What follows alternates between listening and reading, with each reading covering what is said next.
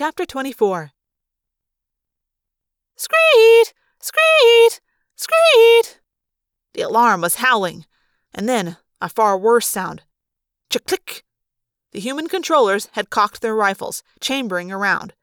If they fired, we'd be blown apart before we could twitch. A human controller stepped out in front. She was a nice-looking, middle-aged woman wearing normal street clothes. She had bleached blonde hair. She could have been someone's grandmother. "So, the Andalite bandits," she said. Her face was twitching with tension, but she tried to sound calm. "You've done me a big favor. When I turn you over to Visser 3, he'll promote me 2 grades, maybe 3. Or he may decide to destroy you for letting us get this far," Axe said coolly. "Surrender! You can't escape," the woman snapped. "I'd rather take you alive, but the Visser would still be happy to have your corpses." We stared at her, and we stared at the muzzles of the 20 automatic rifles that were leveled at us. I held up my hand. Between my thick, brute fingers, I held the Pimelite crystal. The woman turned as pale as her hair. "Give me that!" I shook my big gorilla head.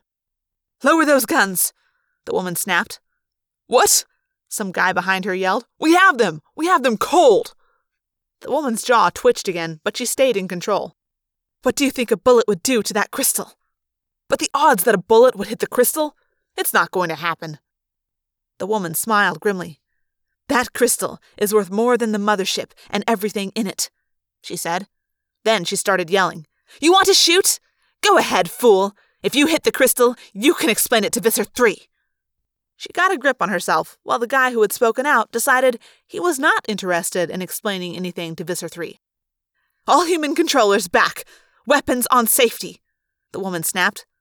The rifles faltered, then lowered toward the ground. But I knew better than to breathe a sigh of relief. See, I knew what was coming next. The woman looked right at me and smiled. "Hork-Bajir, forward!" The Andalite who had given us our powers had told us that the Hork-Bajir had once been a gentle, decent race before they were all enslaved by the Yeerks. All Hork-Bajir were controllers now. But it was hard to believe the Hork-Bajir had ever been the sweethearts of the galaxy. They were death on 2 legs, 7 feet tall, 8 if you counted the forward-raked blades that protruded from the top of their snakeheads. They had blades at their elbows, blades at their wrists, blades at their knees. They had huge claw feet like tyrannosaurs, and a short, thick tail that ended in cruel-looking spikes. They were walking razor blades, all sharp edges and lightning speed. I fought Hork-Bajir before, and I can count. 24 Hork-Bajir was at least 12 more than we had any hope of defeating. Then, behind the Hork-Bajir, beyond the retreating human controllers, outside the building, staring horror-stricken through the glass, I saw Eric. Eric, who could do nothing at all to help us, who was helpless to do anything but witness our slaughter. I felt like throwing up. The fear was all over me. The fear was surging through me, washing over me, drowning me from the inside out.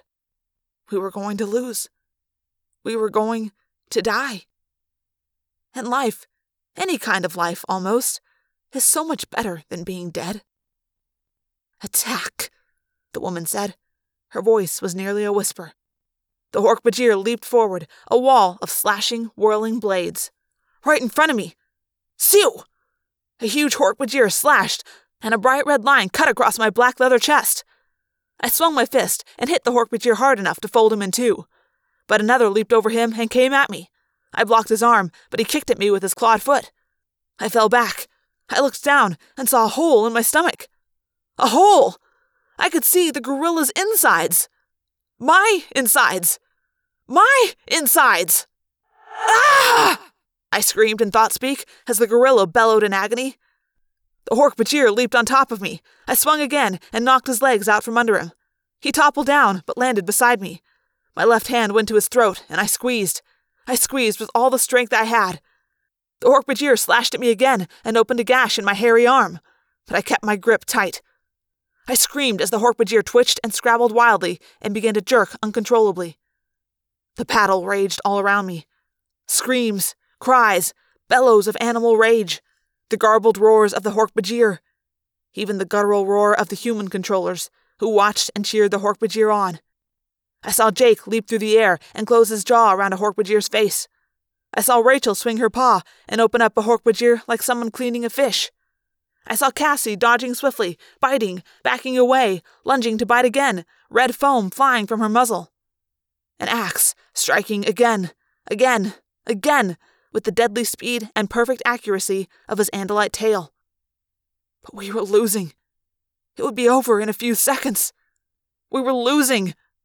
Oh, God! Someone screamed. Maybe it was me, I don't know. Help! Help! Get him off me! Look out! No! No! It was all one combined thought-speech scream. And still the alarm howled its screed!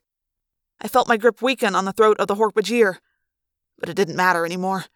It was safe to let him go. My vision was red and fading.